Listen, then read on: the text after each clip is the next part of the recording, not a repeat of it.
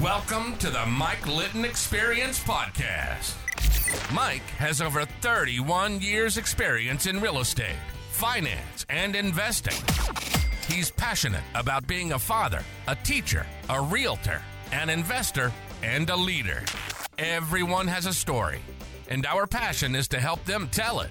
And now, introducing the host of the Mike Litton Experience, Mike Litton. So what can you expect from the Mike Litton Experience? You can expect stories that will inspire, motivate, advice that will sharpen your focus, and expert information on real estate, finance, and market conditions. Deb C. Yes. Thank you so much for coming on the Mike Litton Experience. You know that you're one of my favorite people in the world. Aww. And I'm one of your biggest fans. Thank you. I'm so happy to have you on the show. I'm stoked to be here. So we're gonna, as we talked about before we started taping, we're gonna talk about your life story. So what we do is our belief is everybody has a story, and our passion is to help them tell it. Okay. And what we know is people are going to connect with you because of things in your past that have happened to them, right? That were similar, that kind of thing. Mm-hmm. And it's going to inspire and motivate them. Okay. And I think I told you, I spend 4 minutes with you and I'm ready to run through a wall. Oh, so I know how motivating you are and how inspiring you are. And so I'm super, super excited to have you do this and to have your interview on our podcast. I totally appreciate you calling me. So okay. Let's talk about where you were born. I was born in Escondido, California. Okay. Right down the road. Right down the so road. we're in Carlsbad. We're taping in Carlsbad, full disclosure. Yes. Yeah. At the original Palomar Hospital. Yeah, that's now been demolished, right? It's now been demolished. Yeah. I think they're building condos or something. Something, yeah. Apartment buildings or something. Yeah. And my son, my oldest son, was also born there. There you go. And I have a cute little story about that. The doctor that was the assistant, like the intern doctor, when I was born C-section, was the primary doctor for my C-section with my son. Oh, wow. So the same doctor helped deliver me that delivered my son. Oh. Isn't that kind of cool? Life coming full circle. That's awesome.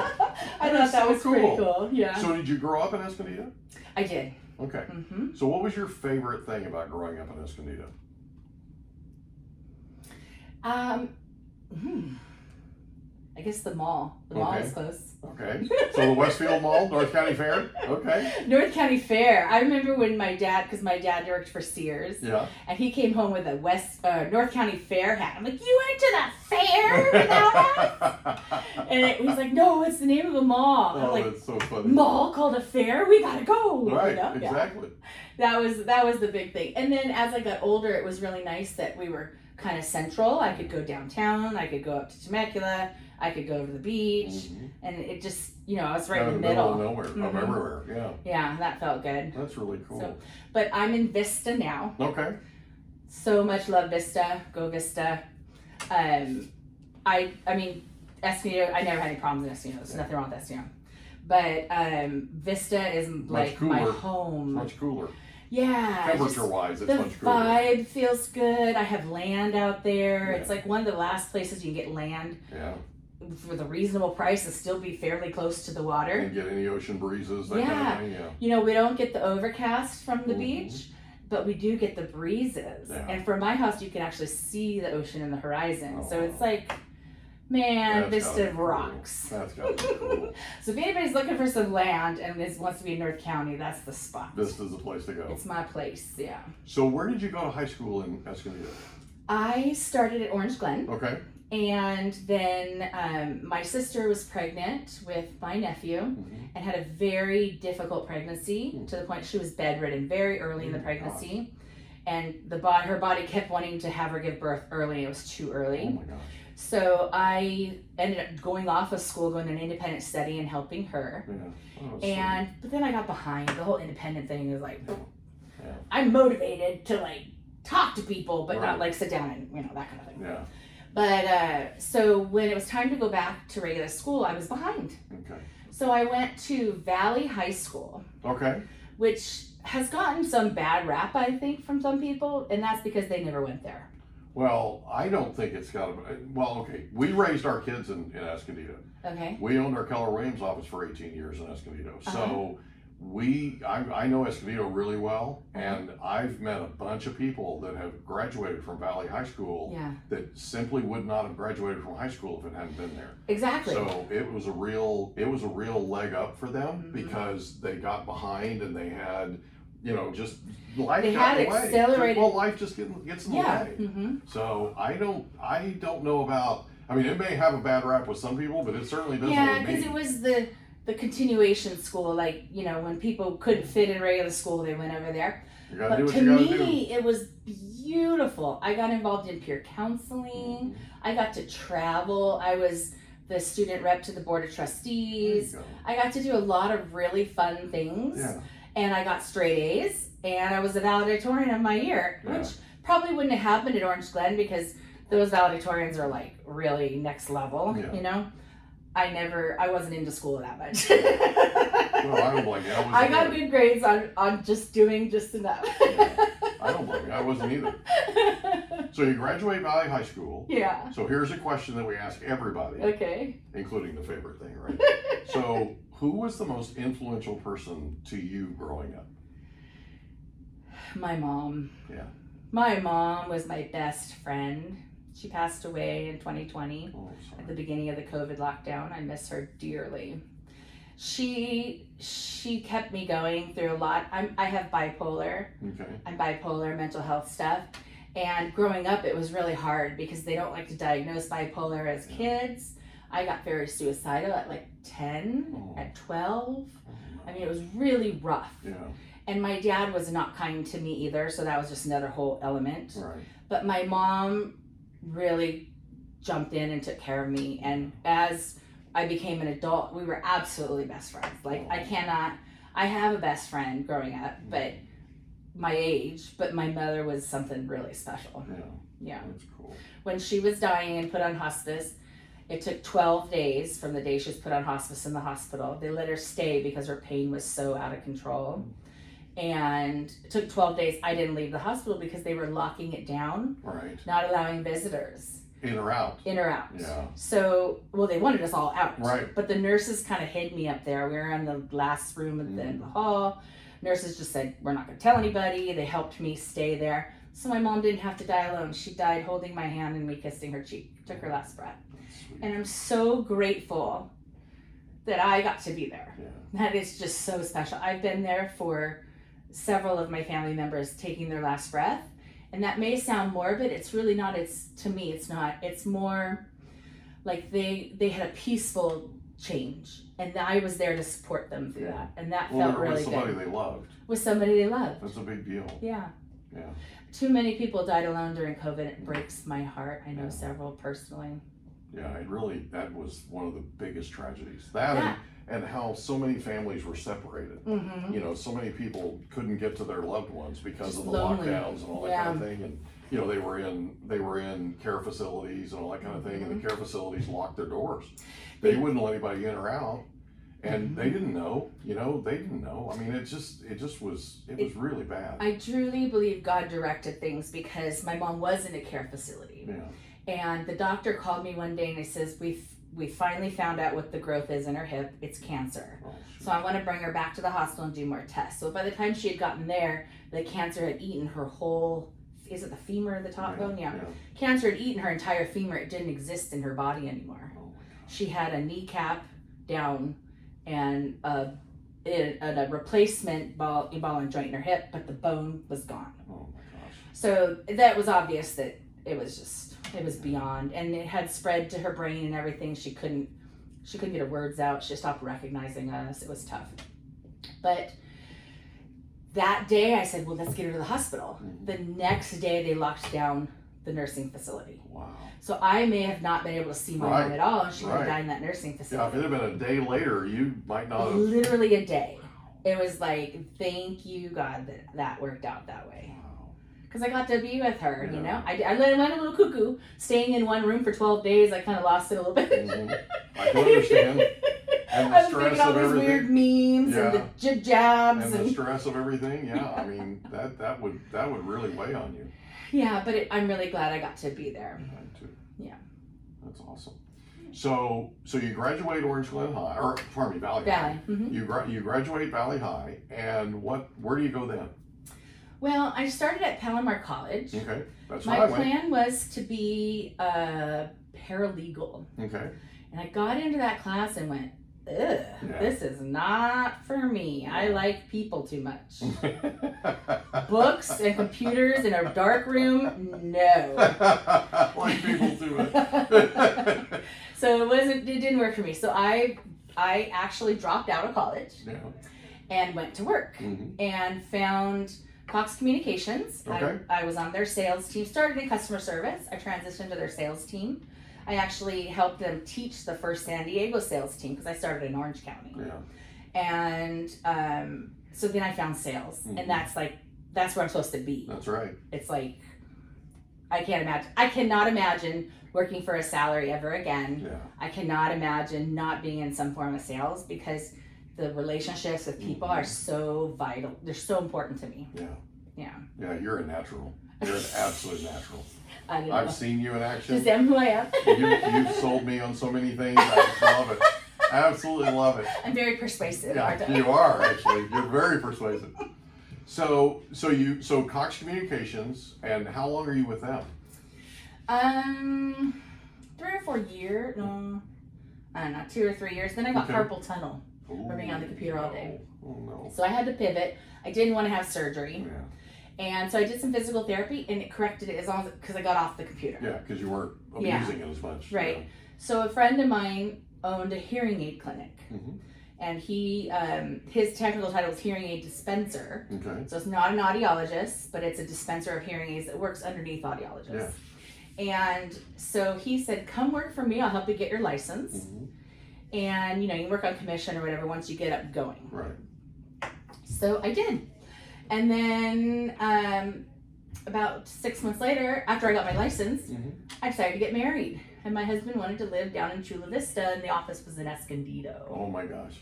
So that was tough. So what I did is I went to work for Sonus, which is a big hearing aid company, and I ran their Coronado office for quite a bit. And then my old friend that trained me decided he wanted to retire. Most of my friends are older, to be honest, so he was at retirement age, and I consider him a good friend. Right. He wanted to retire, so he says, "I'll tell you what, I'll sell you the business for such and such. You can make me payments on it as money comes in, and pay it off by this certain time, and it's yours." So I did that. So for 1.5 years, I owned the business. I paid him off, the whole thing, but then I got super sick. I don't know if you knew this about me. I got super sick many years ago and was bedridden for 6 years. No, I didn't know that. Yeah, so for 6 years I was bedridden, like either on a recliner chair. I literally didn't have the strength to sit up, like I'm sitting up straight now. I couldn't eat at a table. I'd have to do this. I just was too exhausted. Like the table had to hold you up. Table had to hold me up. Yeah, I was just too tired. So when I had to go off work, they brought somebody in to cover I had 2 clinics at the time. Yeah. And they brought somebody in to cover my clinics. And then I just said, "Hey, do you guys want to buy it from me?" Yeah. So I quadrupled the value of the company in 1.5 years. Wow. So I was able to not only pay off my friend that sold it to me, but I was able to get a lot of living money for quite some time. Oh, that's awesome. And they paid it in like a lump sum and then dividends, so I had it lasted a while. Yeah. That does not surprise me, by the way, knowing you as well. Thank That you you. quadrupled. I'm always so a little bit of an quickly. overachiever. Yeah, just a little. Just a little bit. Just a skosh. And That's what we love about you, just so you know. thank you. I love that. So I was bedridden for a while. Ended up on disability for a little bit. Took like 5 years to get disability because I was so young. I was in my 30s. That had to have been difficult for somebody like you to be bedridden for 6 years. It was mind-boggling. It drove me bonkers. It had to have driven you bonkers. Yeah, because my mind doesn't stop. Yeah. I'm one of those minds that's always... You have energy to spare. Like, you're just constantly moving and grooving and making things happen. You would think so. Well, but that's to me, that's you. Yeah. Right? Yeah. And to be that ball of energy and then wow, that's got to be... Well, I have balls of energy, but they're in increments now. Okay. I do have Is fibromyalgia. that because of what happened? The illness. Yeah. I have figured out a lot of it. What happened is my bipolar medications were exacerbating the fibromyalgia and chronic fatigue. Oh my gosh. And so it took so long to figure that out. Yeah. And I finally found a doctor that literally saved my life. Wow. He took me off my medicine, put me in the hospital, and we figured it out one medicine at a time. So now I have like a mixture of medicines, which is, I hate having to take so much medicine, but I'm stable now. Yeah. So I can like function, think, that kind of thing, you know? Right. And it's really hard because sleeping's hard for me because I'm always like plotting and planning and thinking. And Yeah, I know that feeling. It just doesn't stop. I know that feeling. Yeah. I But can't as get far my mind to as shut off energy at night. goes, to be honest, lately I haven't been feeling real good. So I spend like on the computer, laying down, see a client, lay down. That's just kind of my schedule to get through the day. But I don't know. I still sell a lot of houses and Yes, you do. still do everything I need to do. Yeah. Yeah. And do it well, by the way. Thank you. You do it really well. Appreciate it. I totally admire you. You know that. I know. So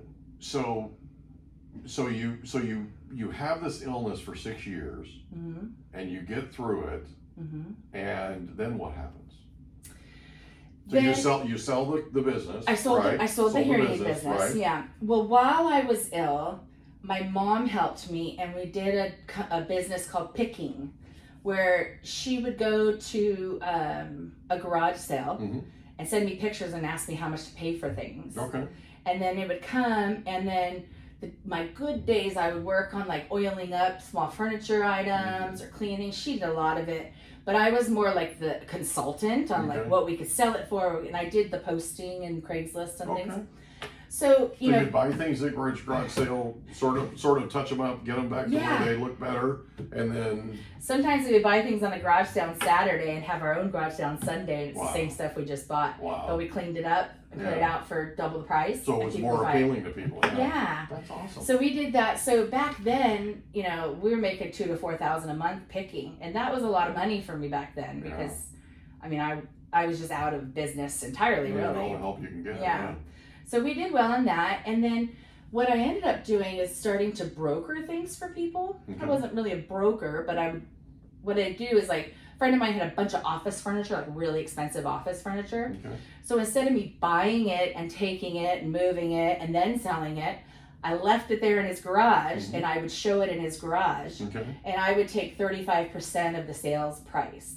So I never had to put money out, So like a consignment kind of like thing. a consignment kind of Okay. thing. Yeah. Okay. But it was all online, and brilliant. I don't know if brilliant, but I thought it was pretty good. That does not surprise me. I'm You're very, always thinking. I'm always very entrepreneurial. Really, you're always like your mind is going all the time. Mm-hmm. I love that. That is It's so like, where cool. can I get better? Where Yeah. can I do more? Yeah. Yeah. And then this gentleman said to me, gosh, you're really good on the phones and with marketing. Maybe you would want to learn how to bird dog deals for investors. He was working for an investment company at the time. And I said, well, sure, teach me. I'll analyze a deal and call on them and do things like that. So I did. And then he got laid off from that company. Mhm. They laid off a bunch of acquisitions people. And him and I started kind of a wholesaling business. Mhm. And so with the wholesaling business, the people that I ended up working with are now my business partners. Gotcha. So I started as a wholesaling business. Some things went down with that person I was working with, and we just went our separate ways. Mhm.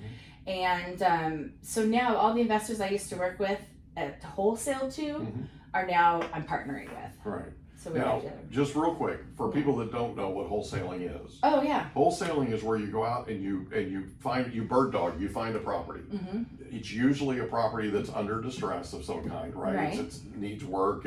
There's a death in the family or something's going on that they need to sell that property. Right. A lot of times it's not in condition where you can really list it and show it and that kind of thing. Most times Right, it's not. right. Yeah. So I mean, even showing it to the public would be a liability for the broker. It would be. Yeah. So then you go in and you buy it, you secure it, and then you turn around and sell it to a flipper, for instance, right? Somebody who's going to come in and fix it up and resell it, that kind of thing.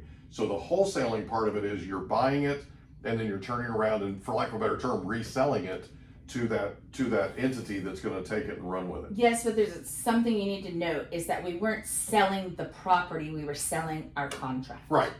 So we have it under contract with the seller. I was trying to simplify it a little bit. Okay.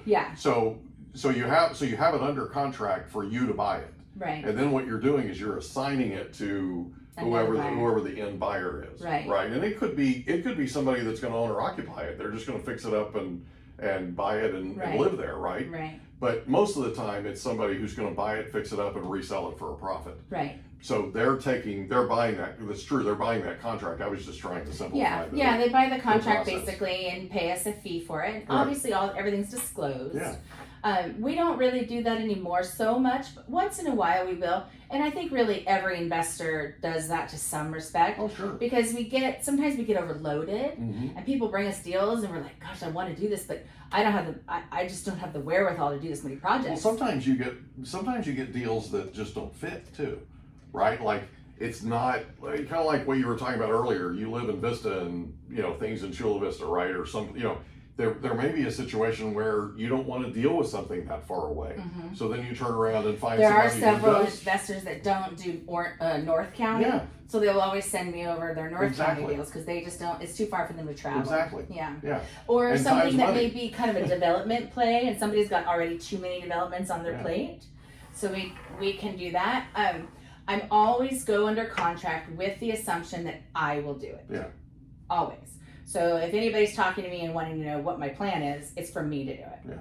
And then if something comes up that means that I need to assign somebody, usually I will partner with them, put myself in a better place to make more money. Absolutely. So that's really not a conflict to me, and I don't believe whatsoever. Partnering together is a good thing. Well, I don't think wholesaling is conflict. I think wholesaling is finding the best suitor for that situation, right? So we're not always, when we come across a property, we're not always the best fit in terms of the buyer. But there may be XYZ, LLC, right? That may be a better fit. Right. And they really want that property because they have a plan for it that's different or better than what ours is. Especially in custom homes. Yeah. It's like we do different things. Exactly. So I think it's just finding who fits better with that situation. That's the way I look at it anyway. Yeah. So. And the real estate world kind of, I think wholesaling gets a negative connotation. There are wholesalers that are pretty cutthroat. Well, there are realtors that are. There are realtors that are really. And they've earned that reputation, right? Yes. So there are bad apples in every industry. It doesn't matter what industry. But those of us that really are also flipping and know what we're doing and how to handle it, and we have a group of people that we trust. Yeah. That's the key. It is. If I'm going to wholesale something, it needs to go to somebody that I know will perform. Absolutely. To what I said I would perform. Exactly. Because I always want to honor my word. Somebody who has standards. Yes. Well, I don't know that anybody can get to your standards. No. But they can try. They can certainly aspire to try to get there. Yeah. No, I know quite a few off the top of my head, people that I trust and absolutely adore, that I know if I send them something, they take it seriously. They don't push me on the back burner, and when they make a commitment, they stand by their commitment. That's really important to me. It's very important. Especially when you're the one that's on the firing line dealing with the seller directly. Yeah, I get the ear that gets yelled at. Exactly. So that's important. So you end up getting into bird dogging properties, and you start wholesaling. Okay. Right. Now, did you wholesale first and then start flipping, or did you start flipping and then start wholesaling? How did that? I wholesaled first. There you go. Okay. Yeah, I wholesaled first. Okay. I didn't know anything about this business whatsoever, other than what I was shown at the time. Right. And then I just realized that I could put myself in a better position. Yeah. And if people come to me and ask me all the time, how do I get into flipping? And my thoughts are, you need a deal, or you need the money. So if you bring me a deal that's a crushing deal, I'll write you in for a partnership. Okay. Or a profit share, I should say. Not necessarily our companies become partners. Right. But I will give you a profit share. If you bring me money to a deal, I'll give you a profit share. Okay. Or interest on your money. Okay. So I'm very open. I know several other investors are too, to people working with that type of scenario. There's so many opportunities out there. Why don't we share with each other and just enjoy what we're doing while we're doing it? Yeah, right? I agree with that. I agree with that. And, you know, you've always been very, very generous in terms of sharing with me and with other people in our industry. I know that from your reputation and from what you do every day. I've experienced it. So if somebody was brand new and they were wanting to get into bird dogging properties and when we say bird dog, let's back up. When we say bird dogging properties, we're talking about going out and finding them. Right. We're talking about going out and locating a property that, let's be honest, needs work, right? Needs some love. And they go out and they find that property, but they don't have the work, they don't have the experience, they don't have the credit, they don't have the money, they don't have the wherewithal to do it. They don't quite know what to do. If they reach out to you, what you're saying is you'll actually take it over, right? And you'll cut them in on a portion of the profit. Right. So they can make money on the deal, even though they don't have any experience, they don't have any money, they don't have any credit. And then I let them watch the process too. Yeah, so they can learn from it. So they can learn from it. That's amazing. Yeah. What a great opportunity. Why not, right? Why didn't I meet you before? Come on. So to start, this is my advice. If somebody wants to start this process, I'm open to showing people how to analyze properties, but I can't do it for everybody. Right. So my recommendation is keep an eye on a couple people. There's like Brian Daly does classes on how to analyze a property. Yeah. I know Sarah Detman and Bethany, I believe they do trainings on how to advertise properties. They do. And Andrew Greer has those meetups, real estate cheat codes. That's all development stuff, and that's really important stuff to get into. So there are people around that are phenomenal that teach in groups. Yeah. So plug into those things. Yeah, and actually Daly will give you an analysis software. He'll give you an actual sheet that you can use and you can replicate and you can manipulate and all that kind of thing. He does. So he has a really pretty cool system. I know that because Daly's a friend of mine. Yes. Full disclosure. Yes. And I used to work for him. Very good friend of mine too. I've listed property and sold it for him, the whole thing. Yeah. So I know that he takes his analysis that he uses in his company and he makes it available to investors. He does. So if anybody needs an introduction, maybe I'll talk to him about setting up another training. Absolutely. So just reach out to me. That'd be a great idea. Yeah. So somebody's new in the business, they can reach out to you and it sounds like they can pretty much learn everything they need to learn to get started, to get going.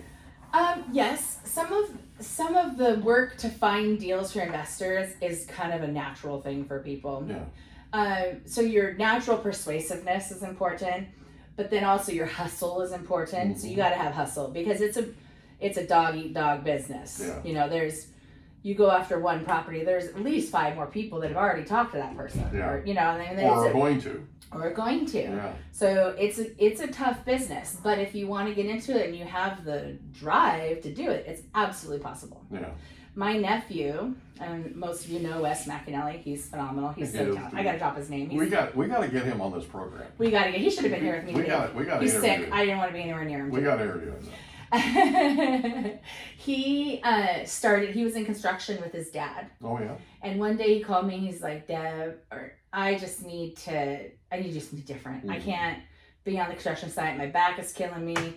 I'm working with my dad who yells at me all day. Like, I don't want to be there. Yeah. You know? So I says, okay. So he would come over to my office. He started working from 6 to 2. And then at 2, we'd be there by 2:30, and then I'd work with him till 9 o'clock at night. And we did that 7 days a week for like 2 months. Wow. And he just got on fire. Yeah. Yeah. And well, he's a great guy. He's so smart and so talented. Well, people love him. You know, he is so charming. How could you not? He's so charming. He's so charming, and he's so much fun to be around. Yeah. You know, I mean, he's one of my favorite people too. Me too. We got to get him on the program. So. Yeah. Wes, I didn't realize Wes was working construction for his dad. That was his first like real career type job.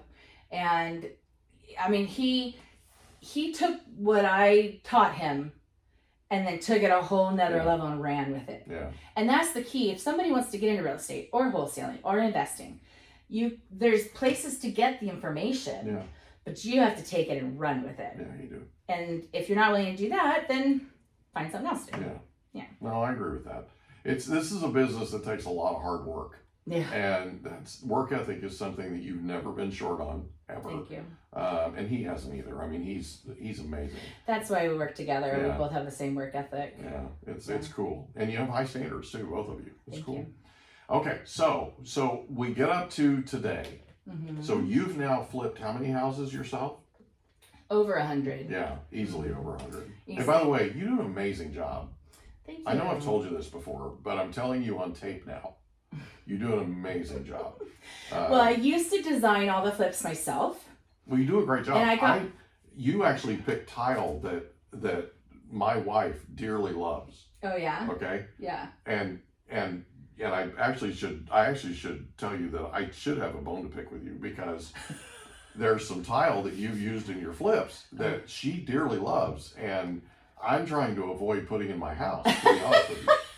Which one is it? But we're gonna end up putting it in, Of course. right? Happy Because you heard, right? Mama ain't happy, ain't nobody happy. Yeah.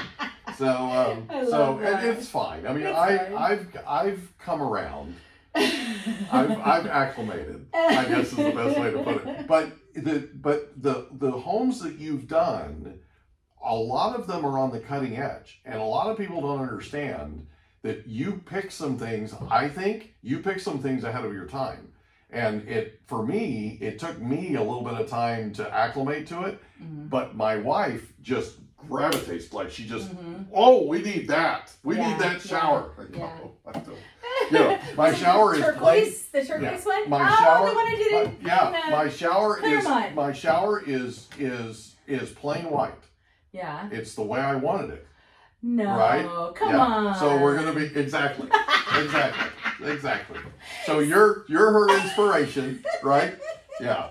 So well, I don't design houses anymore. She thoroughly admires you, by the way, and you have really good taste, and you have taste that appeals to her.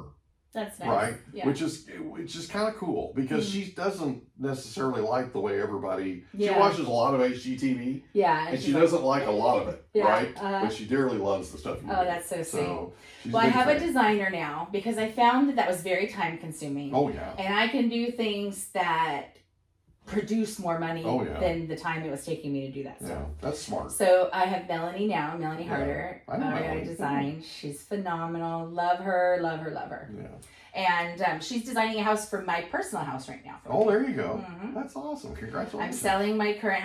I bought a house 2.5 years ago as a fixer. Mm-hmm. I used all hard money to buy it. I got 100% financing. Wow. Including rehab. Wow. You got to know people for that. Good job. Well, you have to have a track record too. You have to have a track record. You have to know people, and you have to have a track record. Yeah. So I got 100% financing, did the whole remodel, refinanced it out at 80% of the value, and I never had to come in with any money. That's awesome. Isn't that cool? That is awesome. So now I've made the equity that I want to get out of it. Yeah. After being there 2.5 years. And then I will, so now I'm going to sell it, roll that equity into another one of my flips. Okay. And buy it. So I'm downsizing a little bit, going from a little over an acre to half an acre, a little smaller house. I still have an ADU and everything. So just calming down and simplifying. I think because I'm getting older, I'm realizing there's more important things than having all that stuff. Yeah. I agree with that. You know, I sit in my living room. It's massive because I took a formal living room and a family room and took the wall out of between. And so I have this massive living room. I have like a 12-seater couch. Literally. That's cool. So, but I was sitting there the other day, I'm like, look at all this dumb, expensive stuff. Like, that is not like who I am or who I want to be. I want to be something more simple so that I can do the wonderful things I enjoy doing. You know, like the preaching work or like just working with my family. Because my company is a family business. It's my nephew, my husband, my son, my sister, and me. Wow, your son's involved too? My son he's a mechanic, and he just quit his job as a mechanic to come work for me now. Wow, that's cool. Yeah, he's learning. He's 19. My daughter just came to work for me. Oh, yeah? Yeah, blew my mind. That's cool. Blew my mind. How old is she? 23. Okay. I didn't think she'd ever do that. I know. I've been asking my son since he was 16. He's like, I don't want to do real estate. One day he just comes to me and says, hey, you know, real estate might be okay. Let's do it. So he's working on his license and he's been cold calling with Danny Barker and doing some things that are tough. Prospecting is tough in It real is. estate. So getting his feet wet early on prospecting, I think is going to be really beneficial. Oh, absolutely. Mhm. Well, everything he learns from you is going to be beneficial. Aw. It's setting him up for life. Thank you. So I'm hoping you can adopt me. I'm, right? You're adopted. I've been wanting to approach you about that. So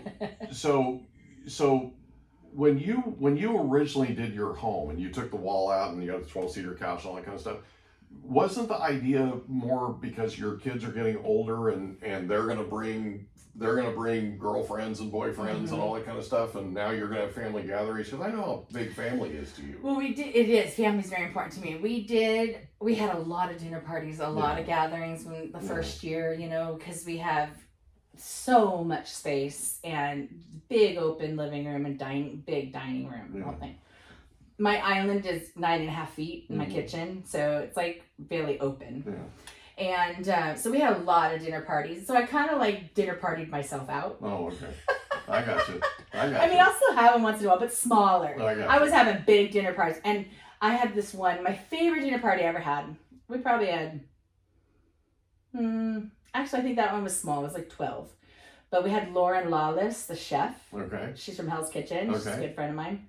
She came and cooked for us. I don't know if you've ever had Lauren Lawless's food. I haven't, but I can only imagine. Check her out on social media. She has a beer now, a light. It's blonde ale. Oh, I like her more. And she's got like a blonde superhero. It's the best blonde ale I've ever had, and I am that's my jam. Beer drinker. That's my jam. Oh, you're gonna have to try it. I have to try it. Yeah, I think it's Lawless Beer Company. Yeah. I love it. Yeah. So anyway, she's doing great things. That's a side point, but I just love everything about that woman. She's amazing. Cool. That's really cool. So we're up to today. Okay. So what would you like to talk about that's happening right now today? Ooh, well, this morning I was on a team meeting. I am on a team now. Really? Which people get surprised about. I don't know. It's shocked. Strange to me. I love being on a team. One of the reasons I went over to EXP is to help with Team Sage. Okay. And then certain team leaders didn't want to stay there, so it just kind of fizzled out. Yeah. That's okay. But I'm on the John Glutch group in San Diego. Yeah, I know John. Yeah. John's the man. He's super good guy. Yeah. And the team is just phenomenal. I mean, we're just the team of supportive people. I could just call and say, hey, I'm not feeling good today. I need somebody to take over this, do that, whatever. And we had a goal setting meeting the other day. And I mean, everybody challenged me. I put up this crazy goal and because I'm one that shoots for the stars always, so like that. My goal could be really here 30, but no, I'm going to write down 52 because I really want to. I love that about you. But then they made me break it down to like, okay, if you really want to achieve this, what are you going to do each day to achieve that? So we set out like a plan. I'm not a huge planner or systems person. So having the team to like challenge me on that issue is really helpful. Yeah. And then just team camaraderie, people to rely on, people to talk to. The other day, 8:00 at night, I was losing it. I had a listing and I was thinking about getting rid of the listing because how difficult it was. And I just texted John. I'm like, I know it's late, but I need you emergency. And he called me, 5 minutes, called me, and we figured it all out. And everything got handled the way it was the right way to handle it. Yeah. It was really nice to have somebody to lean on. So I absolutely love being on the Glutch team. Yeah, I don't blame you. I mean, he's got this guy oozes wisdom. Yeah. I mean, he's really got it going on. It's crazy. Yeah, if anybody doesn't know John Glutch, Gluch, just look him up because he shares such amazing content. Yeah. I mean, he went from 6 deals a year when he first started real estate to now he's always got a team doing hundreds and hundreds. So, but he started, on the low in the totem pole and worked his way up. I just admire that. Didn't he have a team in Vegas? He has a team in Vegas, a team in Arizona, and a team in San Diego. Still, okay. Yeah. Yeah. So we had the all-team meeting on this morning on Zoom, and there was a bunch of us. Yeah, super good guy. Yeah. So let me ask you this, because you knew I was going to have to ask. So you had this goal, and they challenged you on the goal. So did you change the goal? Change the number? I didn't. You did because not. I felt like if I really worked the steps good for you that they want me to work. I'm proud of you. Thank you. I'm always proud of you, but I'm really proud of you now. I just figured if I took what they helped me break down, then it is attainable Yep. for me. Yep. 52 houses a year is totally attainable. Absolutely. I totally agree. So I love the goal, by the way. I figured I could. I mean, I've sold over 50 houses in a year. Last year was. Yeah. It was just one of those It things. was for everybody. Everybody. This year I could see how it's been tough with the interest rates and things like my listings aren't selling as fast, things like that. But I'm still getting listings and things are still moving and shaking. So we'll be fine. One of the advantages to a market like we're in now is you have an opportunity because you have more what we call soak time, right? The home is on the market longer. You have more opportunity to market that property, right? And you can generate more leads from it. There are people, believe it or not, in our industry that have been around as long as I have. I got to stop telling people how long I've been around. I started when I was 5, just so you know. Yes. Right? The Department of Real Estate in California gave out real estate licenses when you were 5 back then. No. So, right, you barely had to take a test. And they did have pencils, just so we're clear. So, I've been doing this way too long. So, but here's the deal. You know, in our industry, there are people that have been around as long as I have that actually have been wanting things to slow down so that when they have a listing, they can actually market it. Instead of in 45 minutes, they have 7 offers. Right? I can see that because and some of them, you know, 100,000 above ask. I mean, come on. I sold a listing earlier this year for $110,000 above ask. I was on the market 5 days and I had 5 offers. Right? I barely had time to get the word out to the world that I had a listing. Pop it on the MLS and it's gone. done. And we it's lose gone. our skills of And marketing. It's gone. Yeah, it's Mm-hmm. gone. So you just don't have the time, right? So here I am after it, marketing my ever-loving took us off, right? Because I didn't have time to market it before. So, you know, there are advantages, believe it or not, there are advantages to a market like this. So it's definitely. When I wasn't around in the slow, like 2008, 2010, you know, those time periods when everything was tough. I wish I hadn't been. But you see all this white hair? that came from having a daughter and came from. I dyed mine. Yeah, right. Yeah, I need to, man. I need to get No, after. no. Salt and pepper hair on men is beautiful. You mind if I tell you a story about my hair? Yes. Okay. So years ago, 2007, my grandfather passes away, who was the single greatest influence in my life, period. He passes away, and I go back to Oklahoma for the funeral, and my mom and dad went with me. I walk into the funeral home, and my cousin says, "So, what are you going to say?" I said, "What do you mean, what am I going to say?" He said, "You're the second speaker today." Oh, good gracious. Yeah. Thanks for the heads up. So I had literally less than 5 minutes to prepare. Now, I had spent my entire life following my grandfather around, so... You had plenty of stuff to talk about. Oh, yeah. You know, it wasn't like I lacked stuff to talk about. So I told a couple of stories, right? And afterwards, they decide that they're going to get all... Because everybody's now out of the main area. They're now out in the gathering area, right? And they decide that they're going to get all of the grandsons together because they don't think that we'll ever see each other again, which we haven't, right? Got us all together to take a photo of us, okay? So we take the photo, and my oldest cousin, David, who's 6'8", great guy, the whole thing, picked on me incessantly when I was a kid. And my grandfather always told me, when you get older, you need to give back to him as good or better than what he gave you, okay? So here comes David. Mike. The whole place is talking about you.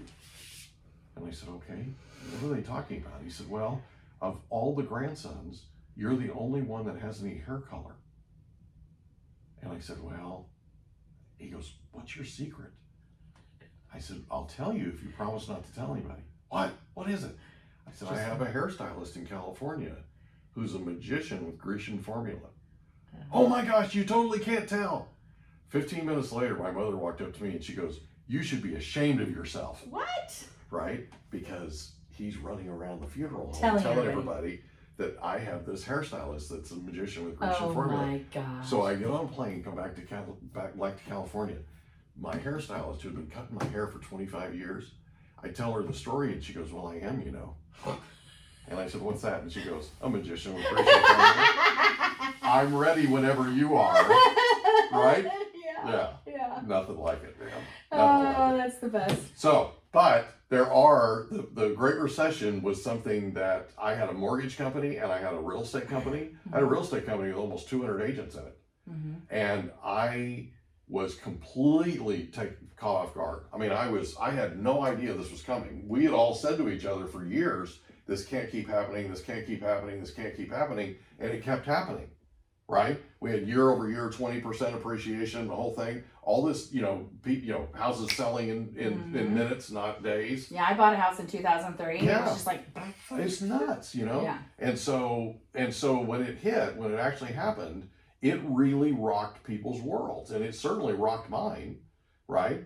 So it was one of those things where, I'm glad that I made it through, but I had to give up my mortgage company and I had to work night and day to save my real estate company to keep from going bankrupt. And I came super close to going bankrupt.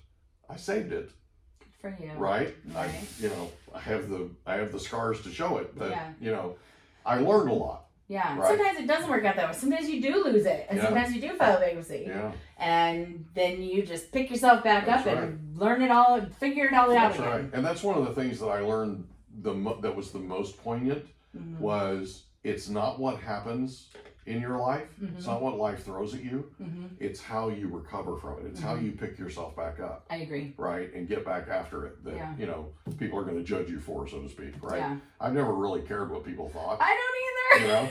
It's like, I have a family to support. I have a business to run. I have, things to get done. So anyway, sorry, I didn't mean to interrupt you. No, I love that. But it's so now we're at today. Okay. Right? And you are a successful investor. You're having a great time on the Glutch team, right?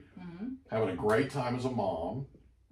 Your son just came to work with you. That's got to be a big deal. It's pretty cool. Because my kids growing up got to see the not so pretty side of owning a real estate office. Oh, they've seen that. That's why he didn't want to come quite part of it. Because I ran it out of the house. Yeah. Right? So they heard all that. But what's interesting is now they're coming back. They're 23 and 25. Now they're coming back to me and going, Dad, we can't believe how much we know about credit, how much we know about finance, how much we know about real estate, how much we know about law, how much we know about all these things that we learned from osmosis. Just listening to Just by being around you. I had no idea they were even listening. But the whole time they were growing up, Deb, they told me that they didn't want to be in real estate. They wanted to go do something completely different, my right? kids too. Yeah. Now they're starting to gravitate back. I went and met with my son a couple of years ago at college. He was a senior at UNL. I took him out to breakfast at his favorite breakfast place, and I said, if there were no limits, money was not an object, no limits, nothing, what would you do? He said, I'd invest in real estate with you. You could have knocked me over with a feather. Seriously? And I said, really? What makes you say that? He goes, Dad, you don't know how magnetic you are when you talk about investing in real estate. Aww. He's like, I don't know anybody that wouldn't want to work with you. Right. Isn't that cool? I feel that about you. That knocked me over. I couldn't believe it. That's so cool when it comes from your kids especially. I couldn't believe it, Deb. I did something right. I couldn't believe it. So a couple of weeks ago, my daughter comes to work with me, the 23-year-old. And a couple of days ago, I walk into the house and she goes, Dad, I love you. I said, I love you too, boo-boo. And she said, but what you do for a living is boring. That's kind of what my son's saying lately. No, it's not. It's not boring. It's not boring. It's fun, yes. Right? And I'm like, I got a deal this morning. Right? Off-market deal, put it in escrow this morning. And I went, hey, just so you know, right? Yeah. I'm like, this is the exciting stuff. She's like, okay. Okay, yeah. Have a good day. She wasn't having it, man. She was not having like, That's this so is great. fun. This is cool. Yeah. No, not for her. Yeah. Anyway.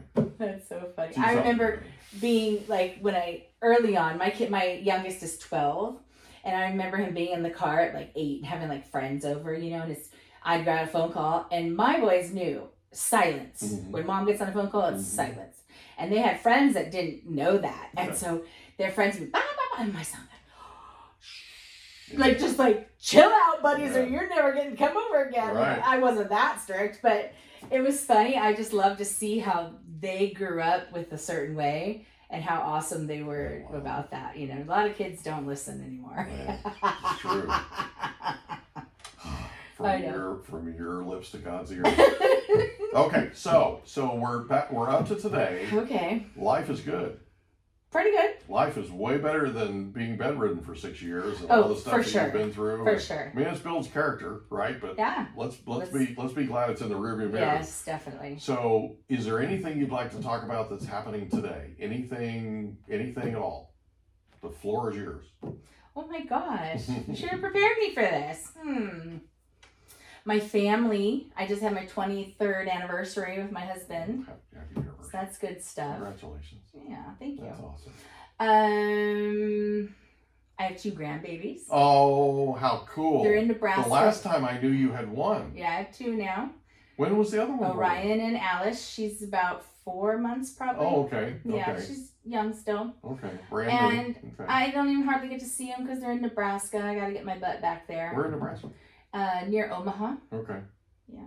So Michael spent 4.5 years in Lincoln, going to UNL. The college, yeah. Yeah. So, so we know Nebraska pretty well. Mm-hmm. Did you know there's more head of cattle in Nebraska than there are people? Oh, I believe that. Mm-hmm. Did you know that people transport donkeys in the back of their trucks? Oh yeah.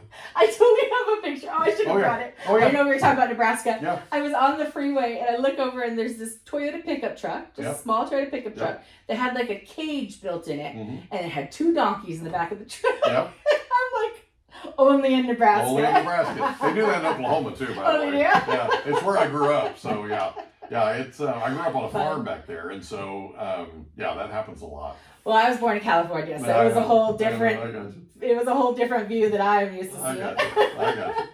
So that's cool. Your second grandbaby. That is so cool.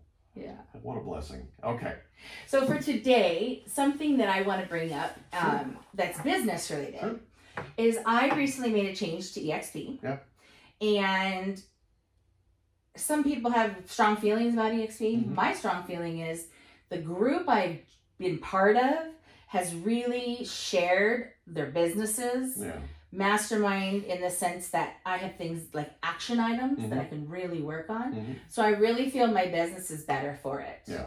And that was a big decision for you. You were with your previous company for a long time. Yes, and I loved them. Yeah, and you don't change. And I'm not a big jump around type person. You don't do that. And I've been married 23 years. Yeah, I obviously don't change. Well, when you made that change, that got a lot of people's attention, including mine. Really? And I'm with EXP too. So I Are you in the fast forward movement? No, but I got into it. A little bit different, thing. But I got into it because a very, very good friend of mine, one of my best friends, is an executive with the company. Oh. And from the time that he went there a couple of years ago, he's been talking to me about EXP, and I finally made the move last year to join. And I'm glad it's been a great experience. I have thoroughly enjoyed myself. So, and there is a lot to it. Now, it depends upon who you're with. And the fast forward movement, for those that don't know, the fast forward movement is a big deal. It is a big deal in EXP because of all the giving that they do. They have, in fact, they have a regional rally coming up next Tuesday down in San Diego. That is going to be a big deal. They've got some top producers coming in. They always have a ton of content. They always are looking to help in any way that they possibly can. It is really cool. Like Dan Beer and Kyle Wilson, they literally open up their book of business and they say, absolutely do. Let me share the whole thing with you so we can all be successful together. Yeah, they're completely transparent. And what I think is really cool is the EXP model encourages them to do that in a sense. Because the people that are under them, if they're more successful, they're more successful. It's true. And it's really, I don't recruit. That's not my thing. Right. But I am about sharing my positive experience. Yeah. And so if there's anybody that wants to know an opinion that's really non-biased, because I've seen other sides. Well, let's be honest. You're a real straight shooter. I definitely am. You really are. I just told a client the other day, one thing you can always trust from me is I'll tell you the truth. Yeah. And it's not always going to be exactly what you want to hear. It's going to be the truth. It's gonna be it's the way you roll. Yeah. So, if anybody wants the straight scoop on what's going on with EXP, call her. Yeah, I don't have to be your sponsor. That's not my primary focus in the business. But I can connect you to some people that are amazing and Absolutely. to get you on the right group. Yeah. Downline is really important. It's super important. Super important. Because, you need that support structure. Mm-hmm. You need those people around you. I mean, I've been to I worked with Dan for a couple of months, Dan Beer. And so I was a part of the Fast Forward movement when I was with him. Mm-hmm. It was awesome because it didn't matter what sort of event we went to that they did. Mm-hmm. They just laid it out there, Mm-hmm. and Kyle would be a part of it too. Kyle would come in and speak as a guest speaker and all that kind of thing. And, they would talk about things that nobody talks about. Mm-hmm. They would talk about the warts in the industry, and they would talk about the rough things in the industry and how to overcome them. And, how to overcome them. hey, That's the key. here's some headwinds that we're seeing out there ahead of you guys, and here's how we're dealing with it, right? So real problem solvers, right? And super, super generous with their help and their advice and their encouragement and mentorship and that kind of thing. Really, who cool. really is like that too is John Gletch. Yeah. That's one of the reasons I'm on his team. He's got his little group is called the Abundant Agents. Yeah. That's kind of under the Fast Forward movement, and he's got this Gletch Club that is just full of amazing content. Yeah. Just anytime you want to know something, he's got a video on it. He's got a training on it. He's got what's the word? Like flyers on it. Whatever you need, it's there. Yeah. And it doesn't matter what material you need, he's got it. Yeah. And he just shares it with the people that come in underneath. And that's the thing for me that was different about EXP was how open they are. Yeah. They're just an absolute open book. Yeah. And that's a cool thing. And I know like EXP and Reel are very similar, and there's some great friends of mine that have gone to Reel lately. So I don't know anything too much about Reel to say any opinions, but I do know that my experience with EXP has been a good one. Yeah. So I don't have any plans to move anywhere, but I know there's great people all over the place. Yeah. But this model with the rev share, and all, it just really encourages those higher up to really share. Yeah. And I just like that model. I think I've always been like a network marketing girl. Like I've done lots of network marketing stuff. Nothing's ever like hit real big, but I made a little bit of money out of things. But I just think that word of mouth and talking to one another and putting people underneath it that you can support is really pretty cool. Yeah, so I met Glenn Sanford. Oh yeah. Back when he was a team leader at Keller Williams.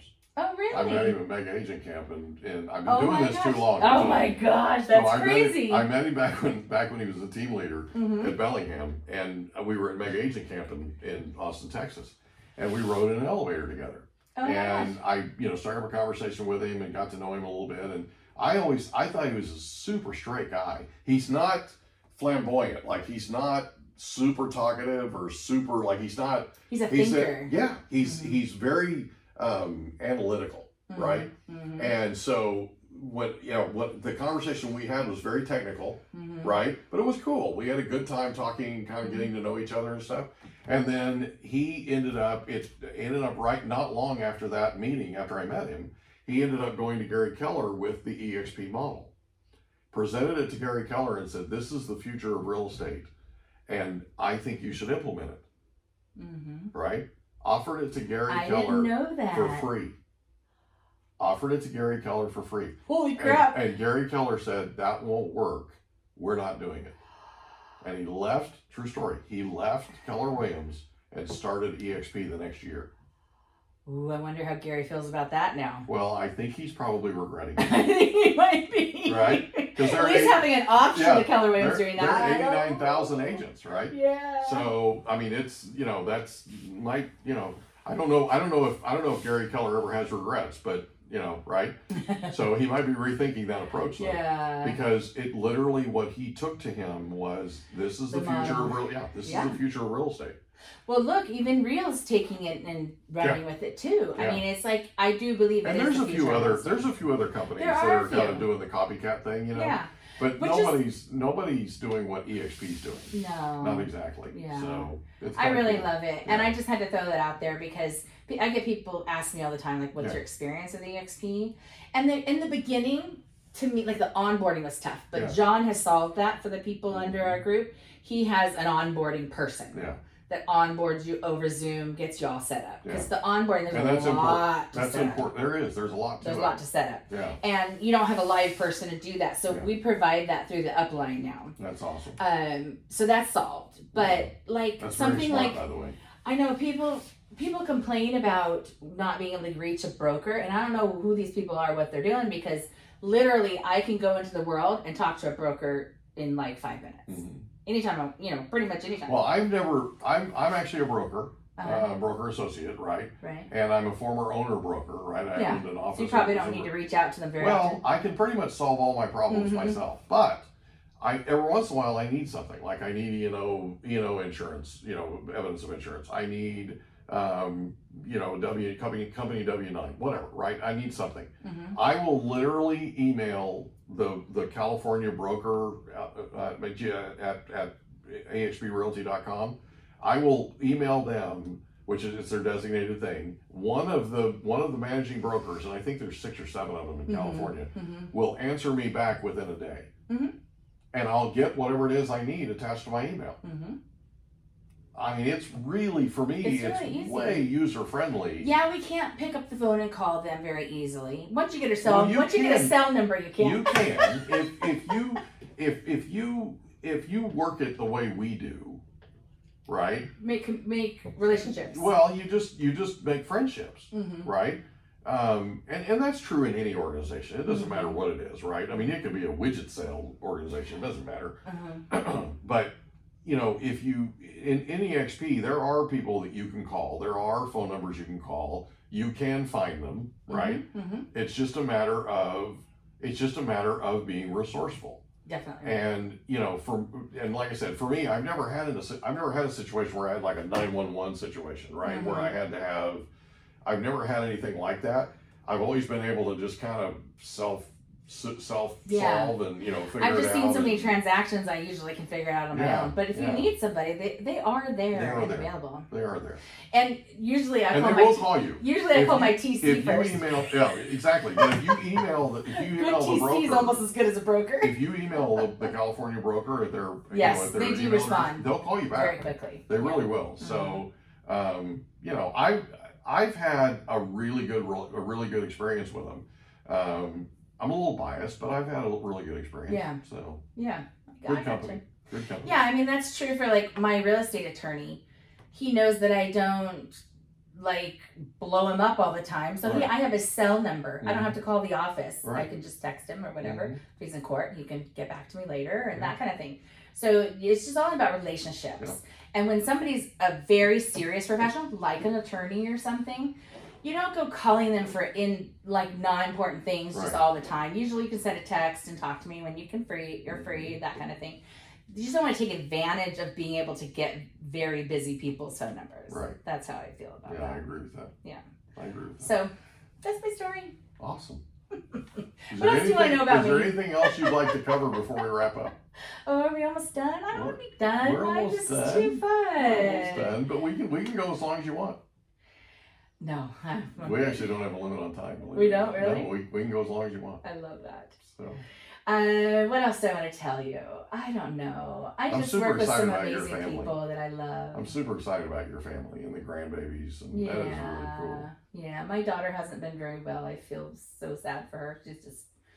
It's tough taking care of a newborn and a toddler at the same time. It's especially tough when you have 2 of them. Yeah, 2. Toddler and a newborn, 2 in diapers at the same time. Oh. That's what we dealt with. Yeah, that's so when our 2 are 20 months apart. And when Madison came, my wife went through postpartum. Oh, for sure. Really rough. Yeah, because how do you not? Your body's just so tired. It was just really rough, and I hung around the house because I wanted to help. I wanted to try and figure out a way to solve it and all that kind of thing. And my mother-in-law, who was about this tall, I'm not joking, about this tall, and carried a big stick, walked lightly and carried a big stick. She walked up to me and she went, "Listen, you have to go to work. We got this." Yeah, get out. I'm not joking. She walked right up to me and went, "You got to go to work now." Your anxiousness walking around the house was causing more nervous energy. I guarantee it. I guarantee it because I was I was on, the whole time she was pregnant, I was on pins and needles, right? I was like on eggshells. And then she had Michael, which was great. Then she had Madison.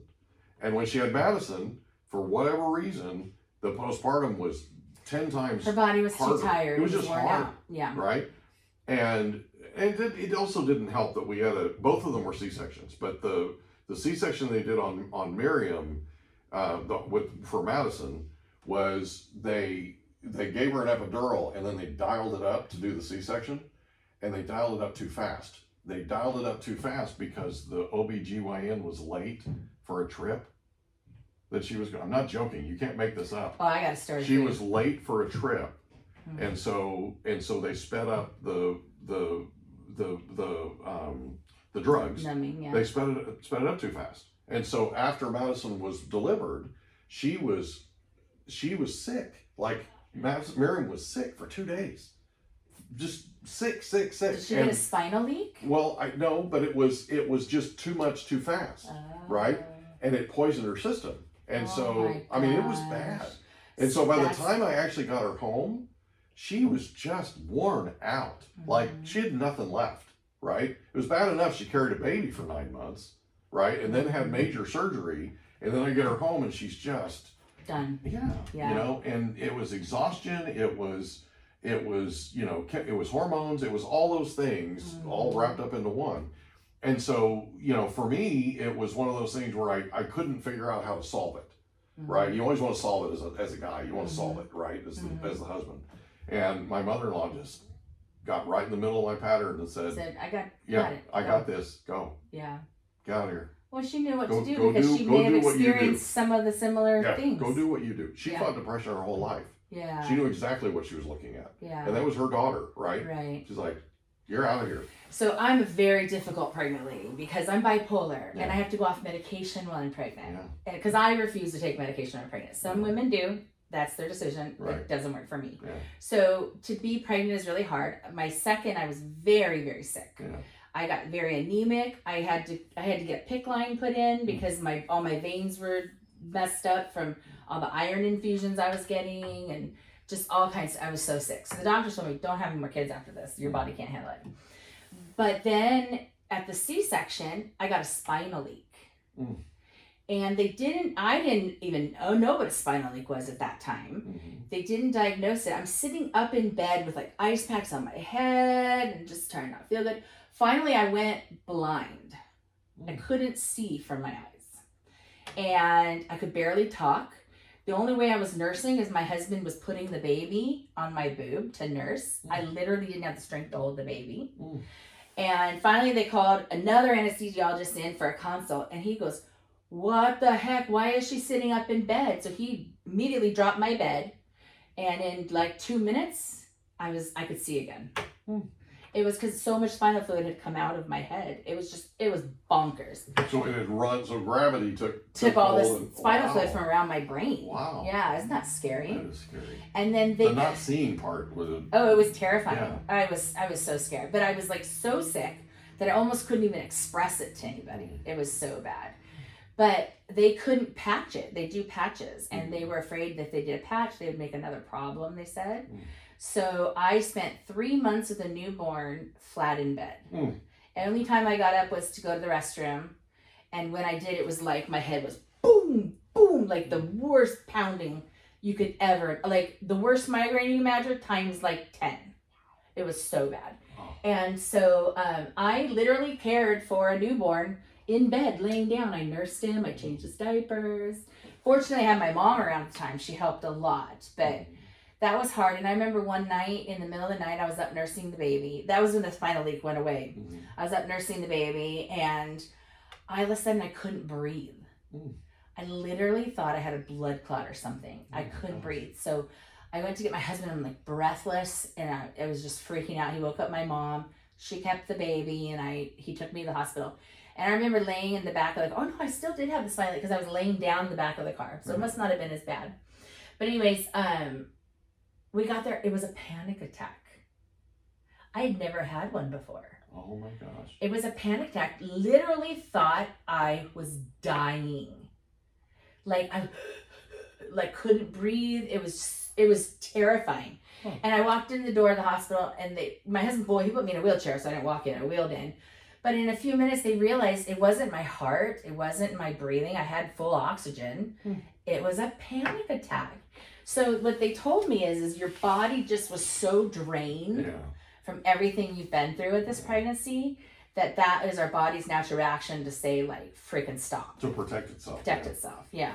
So I thought that was really interesting. So yeah, having kids was tough for me, but I have a daughter that's my stepdaughter. I got her when she was 3, so she's my girl. And then I have 2 boys that I gave birth to, and they're just, my kids are the light of my life. They give me the motivation to, no matter how bad I feel, because I am still ill. I still don't feel well.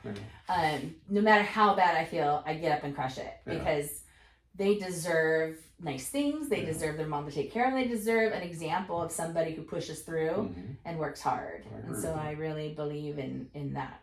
And you're an amazing example. Thank you. You're so sweet. I appreciate you being here. Yeah, thank you. I guess we talked a long time. People aren't going to watch the whole thing. They're going to watch the whole thing. One of the things that we have that's interesting is more than 75% of our podcasts have what's called an impactful listen rate. And what that means is if people listen to more than 75% of a podcast episode on average, that's considered an impactful listen. More than 75% of the people that listen to our podcast listen more than 75% of the time. Wow, that's incredible. That's amazing. Yeah, that's amazing. My kids are all excited. Some of these episodes are an hour and a half long. Oh, wow. And for people to listen all that time. Yeah. Getting some interesting people on here. Cool. Ooh, I feel privileged. We're getting some amazing stories, including yours. I know. I watch your podcast. So I was watching the one with not Daniel Terriman. It was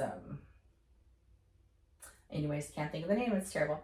But he's an investor, and he was on your podcast, and I just thought it was so fascinating to hear about his life and his father and things like that. Yeah, I found that to be very interesting. So I enjoyed it. Daniel Tremello. That's who it was. Yeah. Daniel Tremello. Yeah. So Daniel has a really interesting story, and he was a lot of fun. I mean, I barely had to say anything. You noticed? Yeah. He just went. Started rolling. He just went. He and I are good friends. Yeah, right? yeah. And we sat down, and I'm like, we're gonna have a good time. And by the time we were done, he's like, wow, that was fun. And I'm like, I got like 4 words in the entire time. Ask questions. Well, it was a crack up, but it was cool because it was cool. He literally took us through his life and then through it was just neat. There was just a ton of content. Pretty cool. Yeah, That's pretty cool. Yeah, he's a good guy. He really is. Yeah. So thank you again for doing this. Thank you. This was nice. Bye, everybody. I appreciate you.